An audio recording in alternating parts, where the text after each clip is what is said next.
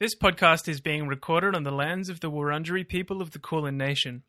We pay our respects to elders past and present and acknowledge their ongoing connection to land, waters, and culture. Genocide and colonization are ongoing processes that continue to this day.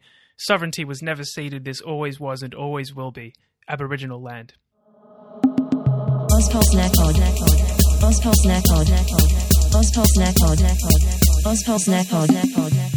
Hey everybody, and welcome back to Ozpol Snack Pod, the podcast where two of Australia's foremost political nobodies bring you bite-sized chunks of Australian politics and news with a side of crispy memes. I'm Noon, and with me is Zach. Hey, what's up everybody? Welcome back. Apologies for last week's episode. We genuinely didn't consider the possibility that people might be upset by that. I think we maybe played the joke a little bit too straight.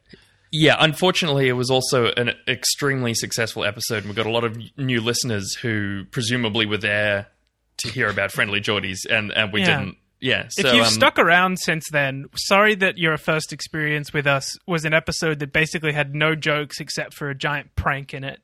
And thank you for sticking around. I don't know why you are, but we appreciate it. Some people clearly did like it because we have 3 new patrons this week. So shout outs to Sam and Joshua and Oscar. Thank you so much for supporting us. It's really lovely, especially given, what that episode was. That we literally just punked you. Also, just by the way, Friendly Geordies, and I know we swore never to speak of him again, but he did a video this week of an apology for this whole thing, but then he didn't apologize. And I think he got that concept from us. That's my personal theory.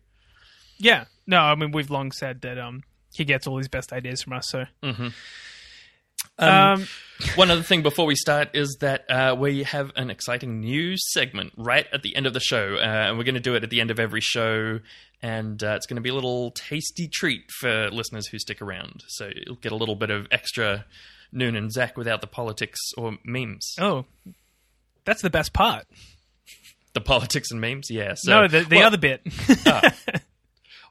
Well, you'll want to stay to the end of the episode, Zach. Also, last week we mentioned that there was the Northern Territory election and that we hadn't talked about it yet, so we wanted to talk about it a little bit up top.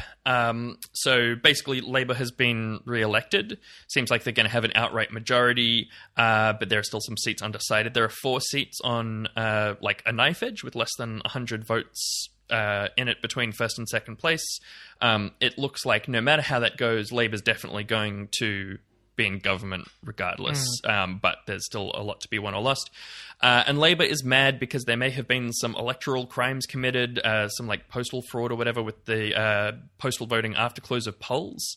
But it seems like that's probably not going to make a difference to anything. Postal voting is so hot right now. Topically, it's true. You know? Yeah. All around the world. It's all anybody's talking about. Postal this, voting that. Another interesting thing, as you mentioned last time, Zach, there's a new party that's running in the Northern Territory this time, the Territory Alliance, and they seem to have basically split the Conservative vote and handed Labor a couple of seats. Maybe handed is a bit strong, but like there's the Liberal Nationals reckon that that they would have won several seats if the Territory Alliance wasn't there, which is definitely possible. But fuck them. We say new; they had been around. They were around before the election. Sure. But they weren't like really a force. No, well, they had more seats than the Country Liberals did before. Right. They had 3 seats, and the Country Liberals only had 2. Right. And I mean, if the Country Liberals are complaining that their Territory Alliance is, I mean, it's the same thing when any political party is like, "Hey, you're splitting our vote and taking our vote." It's like we own. Maybe you should have done it. Yeah. Fuck off. Those votes should go to us, no matter how terrible we are. Yeah. Amazing, the attitude of politicians in this silly country. All right, speaking of bad political opinions and takes, let's move on to our entree. It's more likely than you think. Yeah, that's right. This week there was an article published in The Age by their investigative team, who've done a bunch of great work, and it was called "That's Politics: Inside the Liberal Party's Branch Stacking Machine." And basically, they got a huge amount of leaks of messages from a guy called Marcus Bastian, who is a huge piece of shit. I didn't realize the leaks came from him. That's so funny. No. He didn't give them the leaks. Okay. They were leaks about him. About him, yeah. Because I remember was reading through the story and being like, damn, someone's dishing the dirt on Bastian. For you Yeah. to be like, yeah, he leaked it about himself. I was like, wow. There was actually a line in the article that was like, we got leaked this from a huge number of people. I don't think that was all of it, but there was one thing that was apparently so egregious that like 7 different people leaked it to like 7 different media organizations. So yeah, absolutely he leaking is like not a well sieve. loved. Yeah. No. But there's like secret recordings and stuff that are embedded in the article. And this is exactly the same shit that was happening with the Somyurek branch stacking in the Labour Yes. Party that they reported on earlier in the year. Like they had audio recordings there as well. It's just everybody in both of these political parties is just constantly gathering hard evidence of corruption on each other On all the their fucking friends. time. Yeah. Their colleagues, rather. Yeah, and like, that's kind of... Well, the Somyurek comparison is very apt because there's a number of similarities, including they both used a lot of racial slurs about people who weren't in their factions. But also, like... I mean, yeah, it's branch stacking in the state Liberal Party, and before it was branch stacking in the state Labour Party, and a lot of the methods are exactly the fucking same. Absolutely. And we actually did... Oh, you did a bigger explainer a couple of months ago in our episode called Single Member Gourds, which we'll link below if you're interested in more about what branch stacking is and about Adam Somyurek. But basically, branch stacking is when you get a bunch of people to join up in your local party that then they don't care what happens, so they let you control their votes. And it's a way for factional warriors to get power, quote-unquote factional warriors, as everyone calls them in the media, because they're like... trying to sound cool when they're basically giant nerds. And I meant to say this before, but Bastian is a huge pickle boy. He has literally never done anything other than Liberal Party politics. He graduated like a year before us or something, 2 years ahead of us, and then immediately became a Liberal Party insider. And he's famous for trying to take down Turnbull, basically, and Turnbull's colleagues, or his circle of moderates. It's funny how many people in the Liberal Party you could describe in that way. That's very true, yeah. But yeah, he brought a huge number of Mormons into the Victorian Liberal Party, is the other thing you may have heard of. Victorian Libs are overrun by Mormons. This is a thing. Yes, and it's because of Bastian. And it was him. Yeah. But one of the leaks was extremely incriminating, and what he said here was, "My preference, much strongly, is to be elected to the Senate. I'd like to have a seat where I didn't have to deal with the constituent problems, but I could continue to run the faction, so I could fill Parliament, both state and federal, with good people." And so what he's saying there is he wants a Senate seat because he gets an extra 2 years, and because it's not really subject to the whim of the people in the same way that a lower house seat is. Because like a lower house seat, you can just get voted out, whereas the Senate, there's basically like 2 guaranteed Liberal seats, 2 guaranteed Labour seats, and then 1 that could go to either. And so if you can like get one of those 2 of your party's safe seats, you like literally don't even have to try. I love that description of constituent problems. Getting constituent problems. Like, are you talking about fucking getting elected and being held accountable to the people that you're supposed to represent? Yeah, that's exactly what he doesn't have to deal with. Man, see, like, try as hard as we can on this podcast to describe the way that these political thugs think. We will never get anywhere near as close as one of them just literally saying exactly what he thinks of politics. Yep. His entire job is just to maintain power and accrue it for himself and his buddies. Well, not anymore, because he has in fact resigned. But the leaks about him also strongly incriminate 2 other Liberal MPs, a guy called Michael Sukkar, who is terrible, and a guy called Kevin Andrews, who's awful. And the 2 things that they've been sort of recorded doing is plotting to get rid of sitting Liberal MPs, which probably isn't a crime, but is definitely like officially uncool according to the Liberal Party. And the other thing is they're planning to illegally hire people as parliamentary staff and then have them do factional work on the taxpayer dollar. And that one is definitely a felony. Illegal. Yeah, that's definitely a crime. It's the same shit as with the Somyurek stuff. Like, all of the branch stacky, etc., is like extremely fucking dodgy and against party rules, but not illegal. But this like one technical thing with the staffers is definitely illegal. But, you know, everybody does it. Just to wrap up, I mean, everyone's been drawing the comparison with Somyurek except Scott Morrison, who has been remarkably silent on this issue, saying it's, quote, a matter for Victoria. And there was a good Simpsons meme of like, oh, there's something wrong with what my Scott Morrison doll says. It's a matter for Victoria. Yeah, so he has not been calling for resignations from Sukkar and Andrews, which he was with the people implicated by Somyurek. He's just trying to ignore it as much as possible. But he also clearly knows about it and participates in this stuff as well, because, like... How did he get his job? He was the Marcus Bastian of New South Wales for, like, 4 years. Yeah. Yeah. Cool. Great job, All right. Liberal Party. Really embarrassing yourself a lot. Really, Zach, really shall good we job. move on to a refreshing round of Coronas? Yes, it's actually just another story about the Liberal Party embarrassing themselves. Nice. And also, contributing to the deaths of many people, so... Love it. Yeah.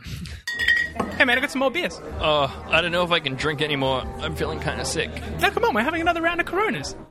So before we kind of get stuck into the main little Corona story here, just a quick update that as of time of recording, which is Saturday morning, Victoria's new Corona cases are down to 94, which is the first time that they've been under 100 in almost 2 months.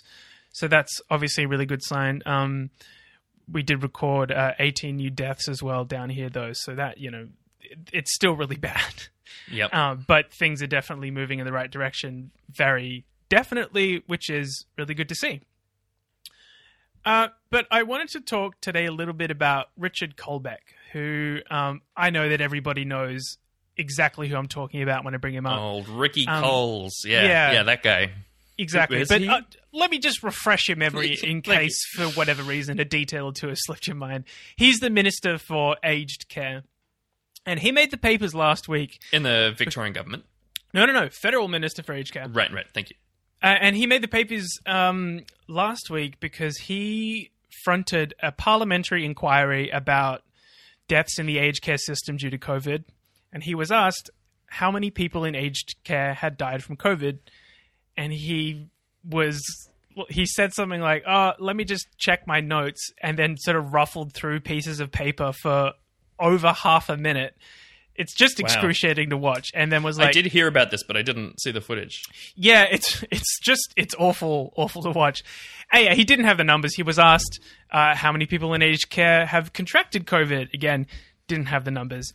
And as of last Friday, there have been 373 deaths in the aged care system due to COVID and 1,827 total cases. And that amounts to 2/3 of total deaths from COVID throughout the country. Big proportion, as we've discussed previously. So he was then called before the Senate. He was compelled by a motion to explain the government's handling of the aged care outbreaks. And he gave a little speech and he said, mistakes have been made, we could have done better, etc. And then when Penny Wong got up to respond, he just turned and walked out of the chamber. And everybody was like, wait, what the fuck are you doing? Penny Wong called for his resignation. Anthony Albanese later did the same thing separately. So, yeah, I mean, obviously the aged care outbreak here in Victoria, but also the COVID, the impact of COVID throughout the aged care sector nationally has been just fucking devastating. We've done a deeper dive on it in a previous episode. But, this Colbeck guy, obviously, he's one of these people who just only shows up when he's massively fucked up, essentially. Otherwise, you'd have literally no reason to know his name. Angus Taylor kind of a guy. Exactly. Strong Angus Taylor energy. This sort of political squib that sort of gets shunted around in various, not particularly highly regarded ministries and political positions because, he's just he's chaff. He's just meat in the room. He's Liberal Party meat in the room. So let me give you a little bit of background on this guy. He's a Tassie guy who's elected to the Senate in 2015. He's a moderate Liberal, so he was a Turnbull supporter throughout all of the ScoMo nonsense, etc. He worked his way up through minor positions under Howard and then Abbott. 2015, he got himself a Minister for Tourism and International Education position under Turnbull. In 2016, he lost his seat, and he blames that on Eric Abetz, which is very funny to me, more that is quite infighting. But essentially, I think he put his hand up to be first on the ticket in Tasmania, and Eric Abetz just spat the dummy and basically campaigned as hard as he could to get him bumped down to a really low spot on the ticket. Right. And he lost his seat. But then, in 2018, in the midst of all the Section 44 business with politicians resigning left, right, and centre because their dad was born in Ireland or whatever, another Liberal, Stephen Parry, declared himself ineligible, and after a recount, Richard Colbeck gets back into Parliament and then gets appointed Minister for Aged Care and Senior Australians in 2019 under Morrison. So this is some pretty... textbook upwards failure. Yeah. I think. But, this I think does tie into what you were discussing with the branch stacking before in terms of the way that politicians see their job and what their actual job is. Like, politicians and governments, their main concern is getting and then keeping power. They spend all their time and energy getting good at doing that. When they actually have to govern and take care of people, they just haven't trained for it at all. That's what they see that as being their job. I mean, this guy's position nominally is supposed to be to take care of some of the most vulnerable and neglected people in our society, and he just didn't do it. And the government has proven itself incapable of doing it either. And they were warned, and we've discussed this before, but they knew that there was a huge risk of really fatal outbreaks in aged care. They had the examples of what was happening overseas. You had massive outbreaks happening in aged care in other countries that where the virus broke out earlier than Australia. They had an ongoing Royal Commission into aged care telling them time and again that the standard of care was terrible and the sector was super vulnerable and really understaffed and full of very undertrained staff as well.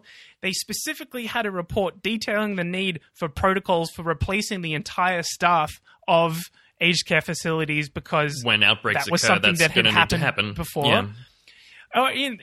But the previous time it happened, it was just because the operator shut down and went out of business. Right. And there was no staff ready to step in that the government could mobilize. And of course, the privatization of the sector that has so undermined the standard of care was initiated by their own political forebears or ancestors or whatever you want to call them. But it happened under the Howard government. Yeah. Howard, who is Scott Morrison's own political hero. Well, you say ancestors, but also it was them as well. Like some Colbeck. Colbeck was there and Morrison was there. Yeah. It's just, yeah, exactly. Ancestors from 10 years ago. So, okay, Colbeck has just completely dropped the ball on this. I think, we can agree that the response has been extremely lacking considering how much warning the government had about this, and they just didn't put anything in place at all to shore up the defenses of the aged care sector. But of course, Morrison is backing Colbeck in all the way because it's much more important to the government that they don't admit fault than it is to actually take care of people or install someone in that position who has any kind of political ability to handle this admittedly extremely tough position. But this is what happens when you install some wet handkerchief who you're like, oh, we'll just put him in a portfolio that no one cares about. We'll just give him the position. Yeah, exactly. Well, we need someone to fill this role. Give it to this fucking guy. He's got no fucking idea what he's doing. And then people are dying. This is what happens. Yeah. Exactly. So, I think it's a pretty shocking story, but it doesn't seem like he's going anywhere at the moment. But people are calling for his resignation, and so, we probably haven't heard the last of that yet. Oh, good to know. It's always nice to know a little bit more about the incompetent assholes who are in charge of this country. Yeah. No doubt. All right, we're going to move on now to Fasci Australia. Fasci Australia. And I'm going to talk about the Christchurch shooter for a minute. It's going to be pretty short, but if you don't want to hear about that, maybe just skip forward a bloop or two on your podcast player. So the Christchurch shooter, Brenton Tarrant, was found guilty of 51 murders and 1 count of terrorism. and he's going to be the first person ever in New Zealand to be sentenced to life without parole after new laws that were brought in 2010. So he will never have any opportunity to leave jail ever again. And he declined the opportunity to speak when he was sentenced, which was interesting. There were some interesting articles about how people sort of like reclaimed the sentencing, and like families and survivors of the shooting were like participating in some kind of like party/ritual out the front of the courthouse. Sounds like it was pretty incredible. And like very meaningful for them. There were some very powerful victim impact statements read as part of the proceedings. Yeah. And I actually think it's interesting that he declined to speak, because like when he did the thing, he was clearly very excited to be as big of an asshole as possible. And this was probably his last opportunity to be an asshole in public. So I'm a bit surprised that he didn't. Yeah. Jacinta Ardern said that she hoped the victims had, quote, felt the arms of New Zealand around them. And she also said that she's never going to speak this guy's name again. And there was a bit of discourse about that this week. Tom Tanuki had a post about it saying that was a bit silly. I don't know about it, but I think it's like, I understand the symbolism of that. There's also been a bit of debate in New Zealand about sending him to Australia to be in jail in Australia. But it seems like that's legally essentially impossible, so it's not going to happen. And it's just Winston Peters, the Deputy Prime Minister of New Zealand, and some other people having a bit of like wishful thinking. And again, it's like more symbolism. I guess it's also that they have to pay. Apparently he's going to be a very expensive prisoner because he, for whatever reason, so they're trying to like not pay for him for the rest of his life. But anyway, fair enough. I guess no one would want to. No, and I think it would be fine for Australia to take him. But yeah, legally, I don't think there's really a pathway from here to there. But whatever. So although this is obviously like solemn and sad, it might be our only ever good fashy Australia. Yeah, I mean, I guess I find, like complicated feelings always about anybody going to prison, but probably least complicated about any person ever. Yeah. There's a lot of articles that are like, and he's going to rot in there and it's good or whatever. And I'm like, this reminds me of that Henry post about restorative justice, but also fuck this guy and it's fine. I mean, I think probably the like more vital conversation to have that I don't think that we have really reckoned with as a country is the fact that we produced this guy. He was an Australian. He was brought up here. He was radicalized here. He went to New Zealand in order to embed himself and then commit this horrible act.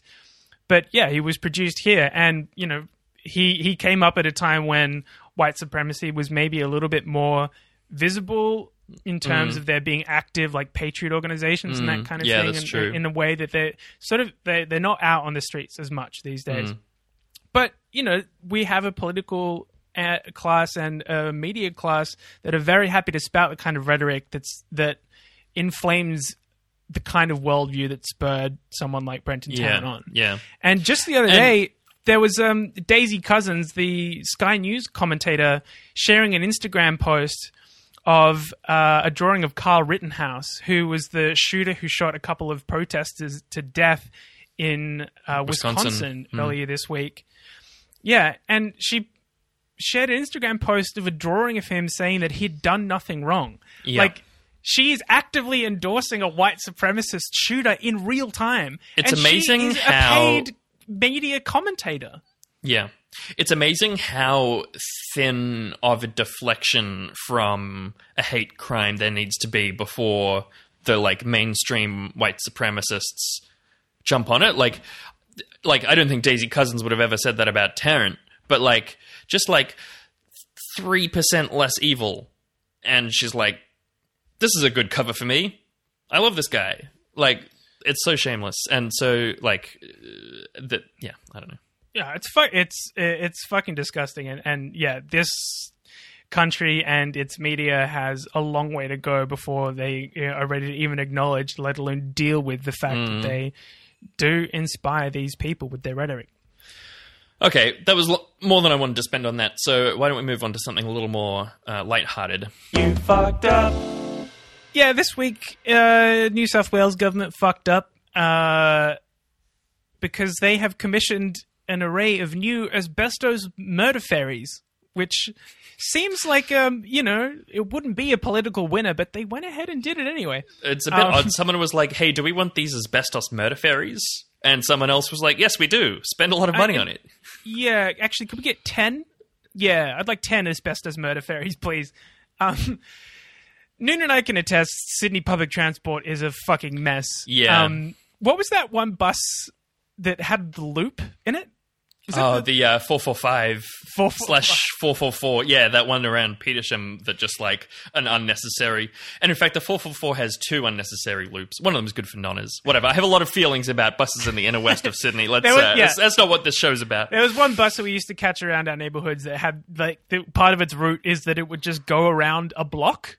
And it would go around the block every time, like do a perfect circle and then continue on its way. Literally, no one got on or off. Yeah. I actually think it's more useful now that they've got the light rail going down there. Like, there's actually a change point. It's fine. Yeah, it makes this isn't a Sydney transit show. But look, there is, even though we are now obviously Melbourne elitists, we did grow up in Sydney, and so we know what it's like. And it was the other thing I came across in researching this story was reminded of the time that the New South Wales government ordered $2 billion worth of trains 2 years ago, and it turned out that they were like too wide for a whole bunch of tunnels and stations that they had to go through. Amazing. And they eventually ended up just widening the tunnels. Of course they did. That's the sensible option. Shit. Anyway, so funny. Okay. Gladys. So the New South Wales government ordered 10 new ferries through Transdev, which, here's a fun sentence from their Wikipedia article. Transdev is a French-based international private public transport operator, which I found very funny. They are, an organization to which state governments outsource their public transport. They run buses here in Melbourne as well. But so Transdev outsourced the building of these 10 new ferries overseas. A few weeks ago, 4 of those ferries arrived in Australia, and they had asbestos in them.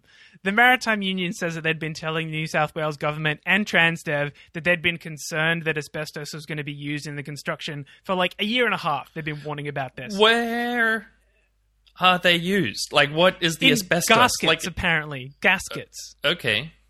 Don't blow a gasket, because if you do, you'll get asbestos everywhere, and you'll kill everybody on the ferry. Mesothelioma. Jeez. Apparently the asbestos has been removed good. from these ferries now. But that's not the only way that people could get murdered by these ferries, is it, Zach? No. Then it came out a few days later that these boats have an open-air top deck, so you can go and stand on the roof. But the top decks are so high that when the ferries pass under 2 separate bridges on their route, that anybody standing on top of them would get fucking chopped in half. Oh my God. Well, they'd probably be crushed, right? I don't think that, despite the excellent video that you made starring some footage from 2012's Ghost Ship, that they would be cut in half. But no, I think it would be more like a grinding, bone-crushing kind of a situation. I mean, look, the chopping in half thing came from an article, and there are lots of amazing quotes around from various public transport experts being like, no, they'd have their heads cut off. That's so. But like, that's not how impacts with bridges work. Whatever, it's fine. It doesn't matter. I mean, you don't know how fast these new river cats asbestos ferries go. Yeah. Powered, yeah. Shooting asbestos flames like a fucking nitrous tank out the back, like Vin Diesel cranking the NOS. So the plan is the ferry staff are going to have to make an announcement when they're approaching the bridges and tell everybody to get down from the top deck. Then they'll rope it off, and then the ferry comes out the other side from these 2 bridges. They let people back up there. So the government's defense is that some charter boats already do this under these bridges. Those charter boats also happen to be run by Transdev, which I thought was pretty funny. Transdev was like, it's fine. We do this shit all the time. There's no way that this is going to cause a massive PR disaster for you. Trust us. New South Wales government is like, okay. Cool. Seems chill. So they knew about the height issue when they ordered the ferries. This isn't a fucking surprise. It's just surprising everybody else. And just another great detail of this story. The New South Wales Minister for Transport is Andrew Constance, that guy who attempted to run for Eden Monaro for 5 minutes and then withdrew when John Barilaro called him a cunt in national media. And who is due to retire from politics at the end of this term, I think. Here's a quote from him. I just think everybody needs to take a chill pill and realize that this is a good news story, not a bad one. They've been purposely designed this way so that commuters and those who enjoy the river cats can get outside. A lot of people do like to get outside on ferries and enjoy the wonderful scenery and fresh air. At the moment, you can't get outside on river cats. Soon they're going to be able to go outside for the first time, so that's a great outcome. Unless someone drowns. Yeah, or gets their nose broken by a bridge. Yep. Also, what's that? The Simpsons bit where it's like, we've got 3 ways of doing spin doctoring. There's subliminal, liminal, and superliminal. What's superliminal, Andrew Constance? This is a good news story, not a bad one. That's some unsubtle spin doctoring. Just being no. Hey, you like this now. You ferry catching losers love this shit, so stop pretending that you don't fucking love it. All right. Probably time to move on. New South Wales government and Andrew Constance, fucked up. Cool. Well, now it's time for Shitpost of the Week. And I think for the very first ever time, I'm awarding myself a Shitpost of the Week layup assist. And this is for... Nice work, man. Thanks. Yeah, I'm very proud. I've waited for this a long time and so on and so forth. So this was a screenshot of a New South Wales government-sponsored Facebook post. And it said... So this is the text, and there's a meme with it. I'll do the text first. Plants need green heart too. Green heart emoji. Want to help some of our lesser-known leafy threatened species? Submit your winning names here. And it's a link to name our species. And the meme is the Doge meme, big, strong Doge versus weak, modern Doge. And they've got 2 different plants on them. And the one on the left, the strong Doge, is labeled plants with cool, catchy new nicknames. So much cool. Very catchy. Lots of new attention. Okay. It's not really how that Doge meme text works, but that's fine. And then the shitty Doge on the right is labeled plants with a long scientific names. Much long names, so lengthily. How pronounced? Not note as me. It's a real corker of a shit meme. It's so impressively bad. I thought it could only have come from a government department. Yes, it had big New South Wales police Facebook energy. They're always just misusing memes just right. Just to enough be so that you know entertaining. that they're cops. Yeah. But luckily this one is about plants and not cops. So if you want to go and give some cool nicknames to threatened species, just head to bit.ly/name-our-species and name some species there. But we maybe also offer your meme services to the New South Wales government, because fuck knows they need it. Maybe you could offer to advise them not to buy murder ferries while you're there. I don't know. Make it a package murder ferry. Deal. We should try and get a plant named Big like Doge. Constance's murder ferry, asbestos. Yeah. So power, so open air. Such common name. Okay, but we also have a shitpost of the week of our heart. Aww. And this one is going to Tom Tanuki, friend of the show, well-known leftist meme lord, and not a fan of The Simpsons. He has repeatedly disdained made The Simpsons. Posts. Yeah. Long Facebook posts shitting on The Simpsons. About how The Simpsons is not a personality trait, Simpsons memes are not funny, so on and so forth. Obviously, Newt and I heartily disagree with that and very upset by it. Not hardly. Hard. Heartily. We disagree heartily. There you go. Okay. And so this is the text with this post. Here is an earnest attempt to create a Simpsons meme by someone who either doesn't understand them or understands perfectly that they are not funny at all, in brackets, me. And the image it seems to be drawn in paint. I'm not 100% about that, but it has paint vibes of someone that's clearly a badly drawn Homer Simpson. And, this isn't the same aesthetic as Chris Simpson's artist who does those weird drawings, but it's the same sort of flavor.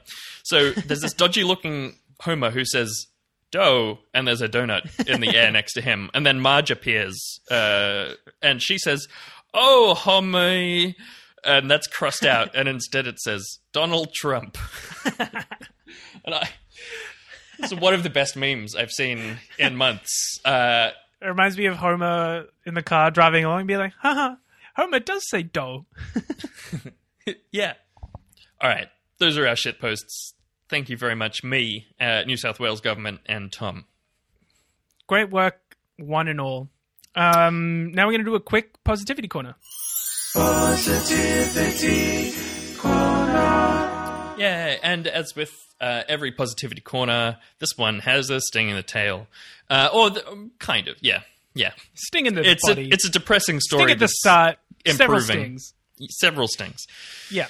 So there's a 2-year-old girl named Isabella Lee Pin Lung who was born in a refugee jail, MITA, the Melbourne Immigration Transit Accommodation, which is a refugee jail, and she lived her entire life there up until now. Her mother, Huyen Tu Thi Tran, was put there because she tried to seek asylum in this country, and now they've both been released to live in the community. So Isabella is not in jail for literally the first time ever in her life. They're hoping to reconnect with her father, who's been out in the community for a little while, and it's just fabulous. But also, not to let you enjoy some good news for too long, their lawyer pointed out that there was a kid that Isabella used to play with who's still in immigration detention, and she was like, one of the playmates is out, but the other one is still in there. So, it's definitely good. It's definitely good news, but like, it's good news, and we should celebrate the fact that a child is no longer in jail for no reason. But also, that child should never have been in jail at all. Yeah. And we've still got a lot more. Yeah. Yes. Yeah, we do. But thank you for that quick positivity corner, Noon. Sometimes from whence you can get it, therefrom you have to take it. Agreed.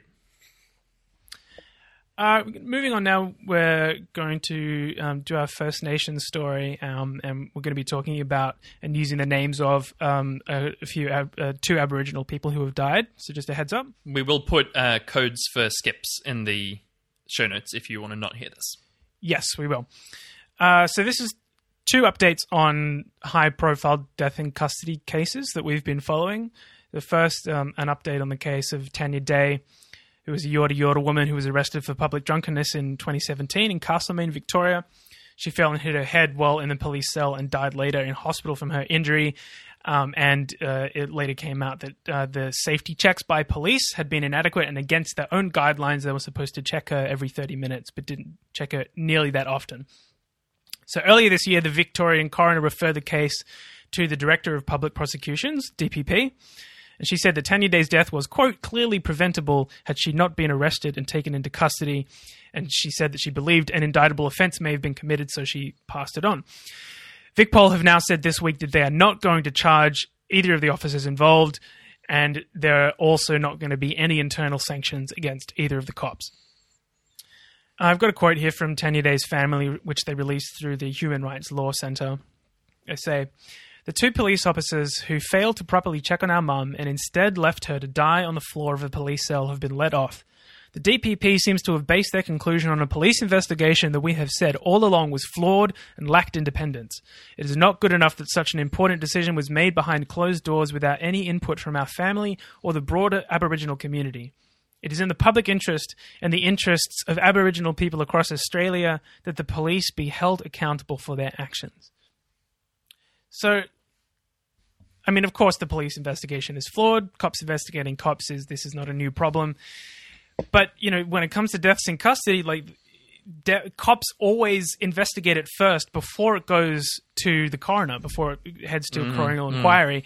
And then those coronial inquiries often heavily rely on the notes made by the police investigation in the first place. So even though there's whatever independence you get from the coroner is going to be marred by the police's initial involvement in the investigation. And, it's just ridiculous that these decisions are not public or transparent. That the VicPol's decision not to sanction or charge either of these officers is just like, yep, they released a statement that was just like, yeah, we looked at the evidence, we talked to the DPP, and we just decided not to do anything. And that's all that Tanya Day's family is going to get. Just fucking shocking. So, a really upsetting development in that case. The Tanya Day's family have been doing incredible. So much. They've been so active and... seriously. Obviously, having to deal with it every day is re-traumatizing for them as well. Yeah. They've been doing so much. And I'm sure that their work will not end here. The other case I wanted to give a quick update on was that of Tane Chatfield, Gumilare Gumbangi and Waka Waka man who died in hospital in 2017 after being found hanging in his cell in Tamworth Prison in New South Wales. He'd been on remand for 2 years awaiting trial. When he died, he'd returned from hospital just an hour before he was found. He'd been taken to hospital the previous night after experiencing multiple seizures. His family was not told that he'd been taken to hospital. When he was returned to prison, a senior nurse assessed him and sent him back to a cell by himself. He had only recently been separated from a cellmate who was a good friend of his and who was really important to his mental well-being. Being separated from this friend was super distressing for him. It was later revealed that the nurse who sent him back to his cell by himself didn't know that he'd experienced seizures, didn't know why he'd been to hospital, and didn't have his hospital discharge papers. So, massive failure of the duty of care there. Tane Chatfield's family suspected that someone else may have been involved in his death. They said they found it hard to believe that he had died by suicide because after 2 years on remand, he was just about to go to trial. It was right around the corner. He was super confident of being acquitted. But this week, the New South Wales coroner ruled that his death was suicide. The coroner did refer that nurse who assessed Tane Chatfield to the Nursing and Midwifery Board of Australia because she failed in her duties. A nurse who didn't get the information that she needed to do her job gets punished by a professional, independent board or whatever, but police who are directly guilty of breaching their care, nothing. Yeah. Yep. That's how it works. Cells should not have hanging points in. And this was a recommendation of the Royal Commission into Indigenous Deaths in Custody that was made years and years and years ago. The coroner also recommended that families should be notified if an inmate is taken to hospital, which seems pretty fucking obvious to me, but apparently it wasn't. And she also recommended that Aboriginal health workers should be actively recruited to work in prisons where the prison population is over 50% Indigenous people, which seems kind of fucked up to me. I don't know, we've created this racist system which disproportionately impacts Indigenous people, so let's get more Indigenous people to solve this problem when the damage has already been done and these other people are in prison. I don't know. Yeah, I mean, I do kind of agree, but also this is, you remember we talked about that new Closing the Gap 4-point plan a couple of weeks ago, and one of the things that was really big in that was about having the frontline workers who are doing service delivery to Aboriginal people and communities being Aboriginal people. And yes, if that's the only measure that we're taking, that's obviously going to fail and is kind of sick. But it's also probably going to save lives. So yeah, you're not wrong. I think what the coroner is maybe bumping up against the limits of her what a coroner can do. Yeah, but also being somebody who works within the system that caused this death and the system's inability to reform itself. I mean, the coroner said, I've got a quote from her here, Tane's death must be understood in its context of real social injustice, ongoing dispossession, and his lived experience of intergenerational trauma. Quite simply, more young Aboriginal men like Tane must be diverted away from the criminal justice system if we are to reduce the number of Aboriginal deaths in custody nationally. But she can't recommend, or she hasn't recommended anything that would make that happen. Yeah. So, and whether or not you put that down to, as, those things that we discussed, whether or not she has the capability to do that or not, But, you know, I mean, like it's great that she's acknowledging the, you know, intergenerational trauma and dispossession as integral parts of this story. But like, what's Then coming out the can't other end? Take that to the next step or whatever. Yeah. Well, yeah. I mean, like the very court that gives her her power is founded on those exact things. Yeah. That like her power is derived from that dispossession and intergenerational trauma. Yeah. And, you know, and look, it's complicated engaging with this stuff, you know, for any settler who is trying to decolonize and do good work. And she sounds like she has a relatively good understanding of this stuff. But, like, it really frustrated me to read this and look at that and be like, yes, okay, so what are you going to fucking do about it? Do about it, yeah. Anyway, I'll finish up with a quote here from Tane's mum, Nyoka. He could have been home the very next day when he was going to be acquitted. Why didn't he make it? I believe he didn't make it because of the color of his skin. I still say today that the prison system killed my son. Court today is not going to stop me from fighting for what I want. I want change. There's too much injustice done to our people. As long as I've got breath in me, I will not let my son's death be in vain. And just before we get off this, there's one detail of the story that kills me every time I come across it, which is in the weeks before her death, Tanya Day was supporting Tane's family. The last thing that she shared on Facebook before she died was an article about Tane dying in custody. And you just see the unstoppable, inescapable cycle of intergenerational, genocidal violence that this country inflicts on Indigenous people. And it's just absolutely fucking heartbreaking to witness. Well, maybe we should talk about that for another 20 minutes because this week for Mains we are talking about the Adani Carmichael coal mine. And Zach, you came up with a food pun for that one. Do you want to pitch this pun to the audience? After what I just said. Okay. How about I do the first little bit of the story and then you can do the pun? That's all right. It's happening now. Let's get it out of the way now. Yeah. It started rolling. The pun is Gabagool tasted instead of Galilee Basin. So, sorry.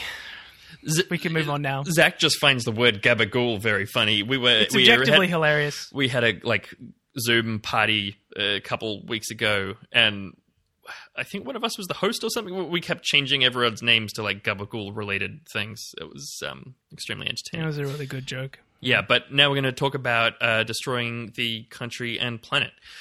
Well, I guess there's a little sub-mains pause corner at the start. The traditional owners of Wangan and Jangalingo country have set up a blockade to stop access to the Adani Carmichael coal mine.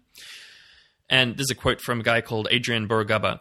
We're taking back control of our land. That's what we're doing here. We're doing it because we've been ignored. As the original Wangan and Jangalingo people, we've been ignored through this whole process. We demand an end to the destruction of our unceded territory. We demand Adani Australia abandon their Carmichael mine project immediately. We want them out, and we want them to pack up and leave our tribal lands. And an Adani spokesperson said this in response. People at the campsite do not represent the Wangan and Jangalingo native title claimants. And they claim that the traditional owners voted 294-1 in favour of allowing Adani to destroy their land.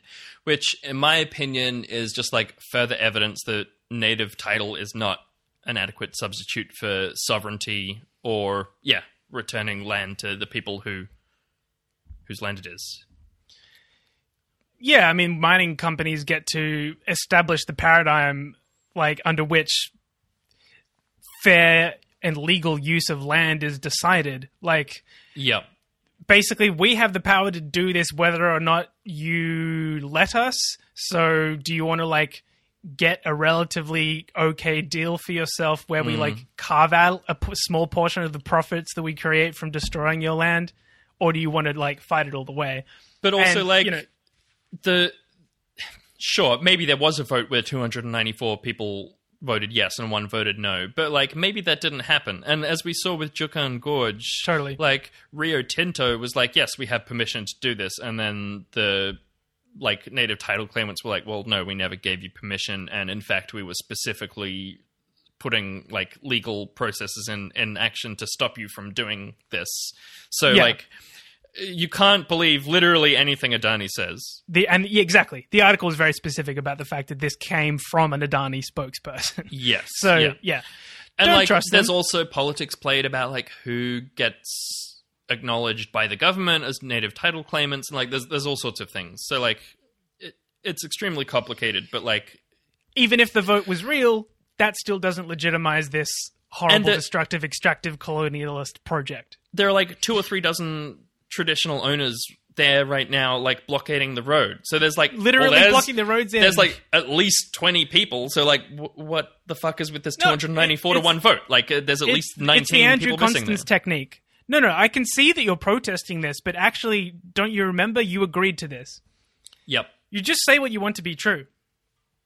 And speaking of like Adani fuckery, the other half of our little Gabagool tastin' segment here, set in the Galilee Basin, sounds like Gabagool tastin', like to taste Sort the of. Gabagool in the Galilee Basin. Noon hates this, but he also didn't come up with a better version. So Yeah. here we all are. You can at least partially blame Noon for the Gabagool tasting. Okay, so in June, Adani applied to raid the home of activist Ben Pennings, who's the national spokesperson for the Galilee blockade, who organized a bunch of the Stop Adani stuff. Adani applied in June for what's called an Anton Pillar order, which I know I'm going to get flamed for my bad description of this by the various legal nerds that listen to this podcast. Please send in a potluck. But an Anton Pillar order basically means the applicant personally gets permission to go into someone else's private property and search it without prior warning, which is Huh. a pretty fucked up. Yeah, it's a pretty fucked up thing that you can ask a court to let you do. Why can private citizens get that? Isn't that like what the Well- cops are for? Yeah, I mean, I don't know if it's, I don't know if individual citizens or only corporations can get them. Sure. I think citizens as well, but basically it's designed to stop people getting rid of evidence, right? It's a surprise search, and yeah, it seems to be, I don't know, it seems to be that they're executed by, like, private entities. That's what I got from the Very Wikipedia strange. page anyway, so, All right. again, Legal blame me nerds, if I'm wrong. please. But so, Adani was claiming that Ben Pennings had a computer which had confidential information on it that was being used to organize against the Galilee Basin Coal Project. Mm-hmm. The application failed. They appealed it in June. Both were heard without any notice, which is the entire point of an Anton Pillar, right? Sure. It's a surprise search. And last week, that appeal was denied. So the Court of Appeal said that Adani's evidence was, quote, wholly inadequate to justify the order sought. The appellants have failed to establish the likelihood that Mr. Pennings has any confidential information or that he has any confidential information stored at his home. They were just like, This is like, no, well, this there's is, no point. This is silly. yeah, And this is factless. complete garbage. Yep. These orders have a pretty high standard of evidence because it's obviously a pretty traumatic thing for a court to approve people to Sure. just burst into someone else's home with literally no notice and turn the place upside down. And surprising people is the fucking point of this exact order. Quote here from Pennings. My wife and I have 3 school-aged children living at home, one with a disability. Adani has failed in 2 recent Supreme Court applications to raid our family home for corporate secrets that they believe I possess. They want to silence dissent about their destructive thermal coal project that a majority of Australians oppose. I will not let a massive multinational company threaten or bankrupt my family. So, it's definitely... It's also pretty funny, sorry, just like that they had to appeal so that like even if it was secret the first time around or like at no notice so he couldn't have found out, like 3 or 4 days later he would have, and then now they're appealing. Like he had enough time to like pop it on a thumb drive or something. Like, I don't know. This isn't... If it like the existed. point is just to fuck with him, obviously. Like they just want Yes. to mess him up. But like Yes, it's, exactly. it's extraordinarily silly.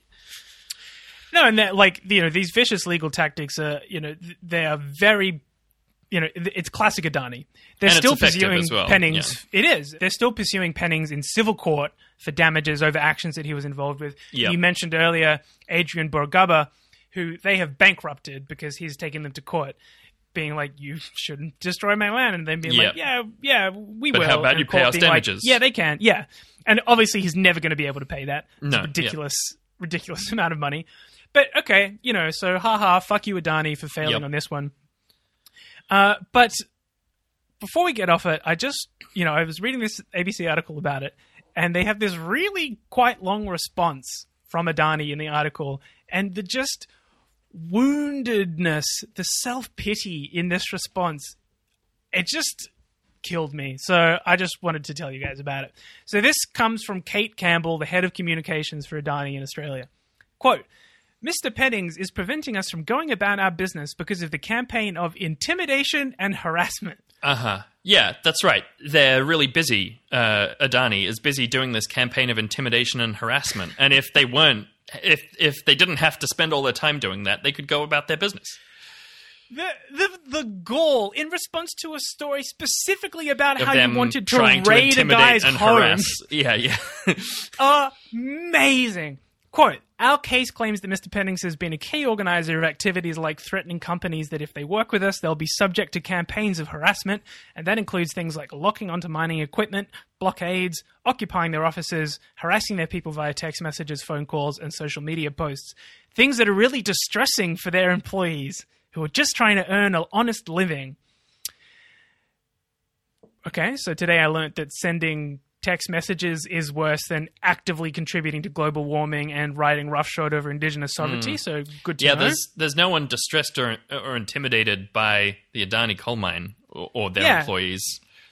And all of the people supporting the peripheral activities of Adani who are just trying to earn an honest living. We really believe that everyone has the right to express their own opinion. We support that. It's a core part of democracy. But we think it's important that people express their opinions in a way that's legal, that's safe, and that does not prevent others from going about their legal and legitimate business. Exactly. Thank you, Noon. We support everybody's right to protest or say whatever they want as long as it in no way impedes our business interests at all. Yeah. Also, so far, what he's doing seems to be pretty legal, you fucking jerks, according to the Supreme Court of Queensland. Appeal again, little That's a sick burn, Zach. It's legal according to the Supreme Court of Queensland. Mic drop, I'm out. Yeah, fuck you, Adani.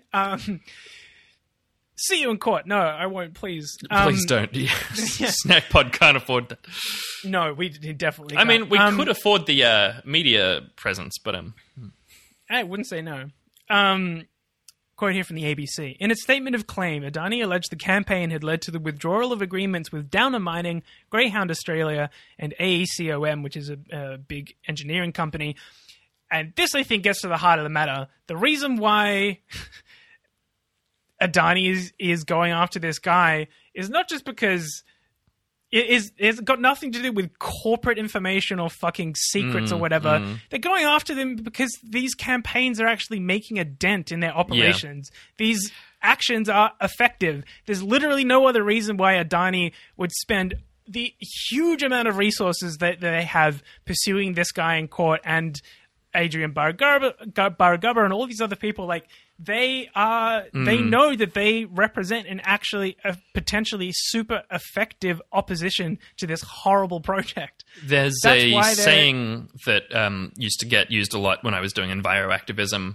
I think someone said it was by Gandhi. I don't really know. But first they ignore you, then they laugh at you, then they fight at you, then they fight you, then you win. Yeah. And like, this is clearly in stage 3 at this point. So yeah, that's I mean, they're definitely worried for sure. But yeah, I just thought it was fucking incredible to like be actively contributing to the destruction of our planet, and not just actively contributing, to play the victim, but like it's going to be the biggest coal mine in the world or whatever. Yes. Like, the tip of the spear, the engine. Yeah, and if you want to break it down by like individual responsibility for their like senior managers and stuff, like. There's going to be a lot of environmental destruction and like human and animal life on your conscience. I don't know. These assholes, they want us to let them completely fuck the future of the planet and every single being that exists on it. But then they also want us to be nice to them while they do it and just let it happen without any resistance. It just really outraged me. And I just really, really wanted to say, fuck you. Just fuck you. Thanks, Zach. I enjoyed you swearing indirectly at me, and I'm sure our listeners did too. I mean, that's what they're here for, I'm pretty sure. And that's going to bring us to the end of our news for this week. We do have a couple of reviews, and then we've got our special news segment. Should we tell the people what it is to, like, No, I think that we need to hang out for another maintain few minutes? suspense. All Look, right. It's not another friendly Geordie situation. We do have something. No, we actually do have something. But we're not going to be, let's not beat around the bush here. Nobody listens to the end of the podcast. We get a massive drop-off over the last 5 minutes where it's just where we shout out our listeners and we tell people to donate to our Patreon. So we kind of want people to listen to that section because it's sort of important to us. People are like, they're saying all the same shit they do every week. They're signing off for ages. And yeah, look, we do take a long time to sign off. We acknowledge it. But look, now we've got a little carrot of a new segment.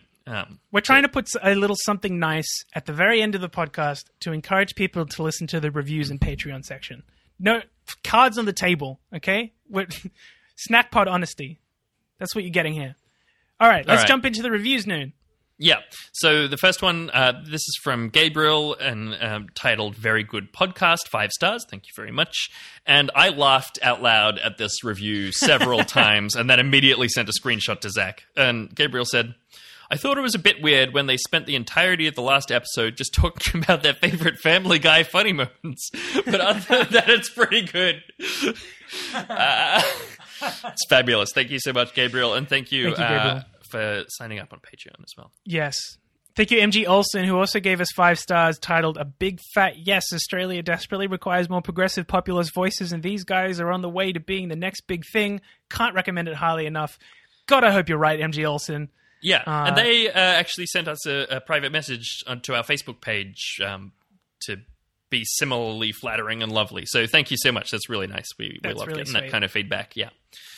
Okay, and finally one from Amina Khan, one of the mods on Ozpol Shitposting. I hate both podcasts and white men, and yet this podcast hosted by 2 white men has somehow become essential listening for me. Despite their claim that they deliver, quote, bite-sized chunks of political news, Noon and Zach explore current affairs with depth, sensitivity, and nuance. These are the plucky boy reporters you didn't realize you needed in your life. Oh, thanks, Amina. That's very kind. Plucky boy reporters really yeah. touch my heart. You do have strong Tintin energy. Yeah. I have nothing more to add to that. Cool. It's true. It's just a statement of fact. Yes, and if you enjoy the show and you want to support us, a review on iTunes, Apple Podcasts, or anywhere else you can review us, including on Facebook, would be super helpful. Sharing us on your socials, also super helpful. And that if you stuff really gets like us what shown we do, to heaps more new people, so it's really, really helpful to do that. Yeah. Yeah, It's not just for our egos, though it's also good for our egos, which, it's a are win-win. small and fragile. Yeah, minuscule. And if you want to help boost and bolster those egos and you really like what we do, you can go and sign up for our Patreon for as little as $1 a month, which gets you a monthly bonus episode plus other stuff. We're working towards something pretty big and we're getting closer and closer to our goal. So please support us if you want to and you can. Now, time for our special treat segment because you've made it this far. You listened to all the business. Now you get the party at the back. You've put up with the fringe. We thought now it's time for the mullet. We wanted to share a little something about our lives that isn't Ozpol or memes. That's just like something personal, so you guys get a little bit extra Noon and Zach real talk. And so we thought it would be good to have a little pup date at the end of each episode. We've each got a doggo. They're both very good / naughty boys. And they're always getting up to hijinks. So yeah, we thought maybe we'd give you a little 2-minute update on what's going on with our doggos each week. It definitely is a taste of like what Noon and I do when we're not talking about politics, which is basically we either talk about politics or we talk about our dogs. That's about it. Yeah, that's true. Yeah. Occasionally the Big Lebowski. Also, Zach's a bit tired, and this episode has already been a huge shit show that's going to be terrible to edit, so we might not get a sting. But I was imagining, like, don't you open that trap door. Except it's like, now it's time for a pop date. So it's good. Maybe we can work on that for the future. But yeah. We'll get it maybe next couple times. You want to give us your pop date, Zach? Yeah, sure. Okay, so my little boy is Dante. He's not that little. He's a pretty solidly He's a medium-sized hefty dog. chonker. Yeah. He's extremely dense. He's a Lab Kelpie cross, all black. And he is basically a stinky demon tornado. He's just extremely high energy, loves bumping into stuff because he had his tail cut off before we got him. He's a rescue. And it only recently dawned on me that the reason that he's constantly backing into stuff and like hitting himself is that he doesn't have the tail there to tell him that like, hey, there's a doorway approaching. You should probably not move backwards. Okay, never mind. So he loves bashing into stuff. What was I going to share about Dante this week? Oh yeah, he's really bad at catching balls. He's got terrible eye-mouth coordination. If every time you throw him a treat, he's either like one of two things happens. Either he'll go for it and he'll miss, and the like momentum of his head will send the treat flying off in a direction. I've seen that happen. It's so quickly that he loses the treat and is like, "Hey, what's up? I thought I was going to get one. Yeah. Give me a treat."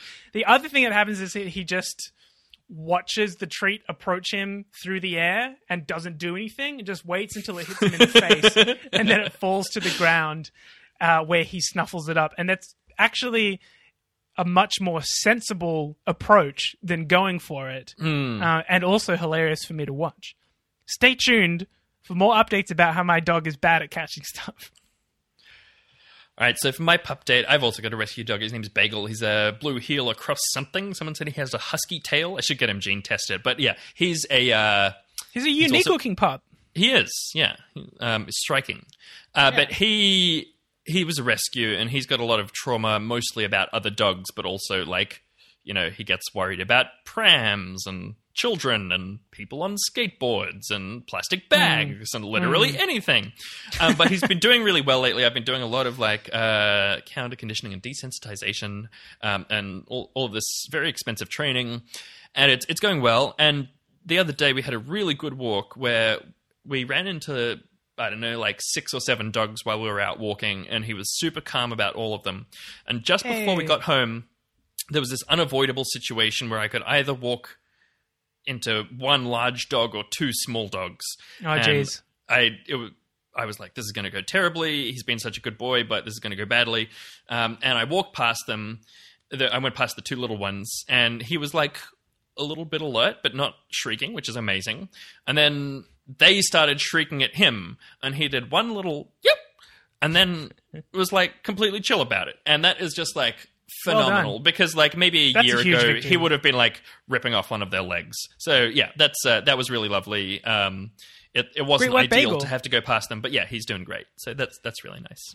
Oh, I know the relief of Dante is also very reactive. It can be very aggressive towards other dogs when you're on the leash, and the relief that you feel when a dog goes past and nothing happens. You're just like, that is a huge win. Yeah, for everybody involved. Yeah.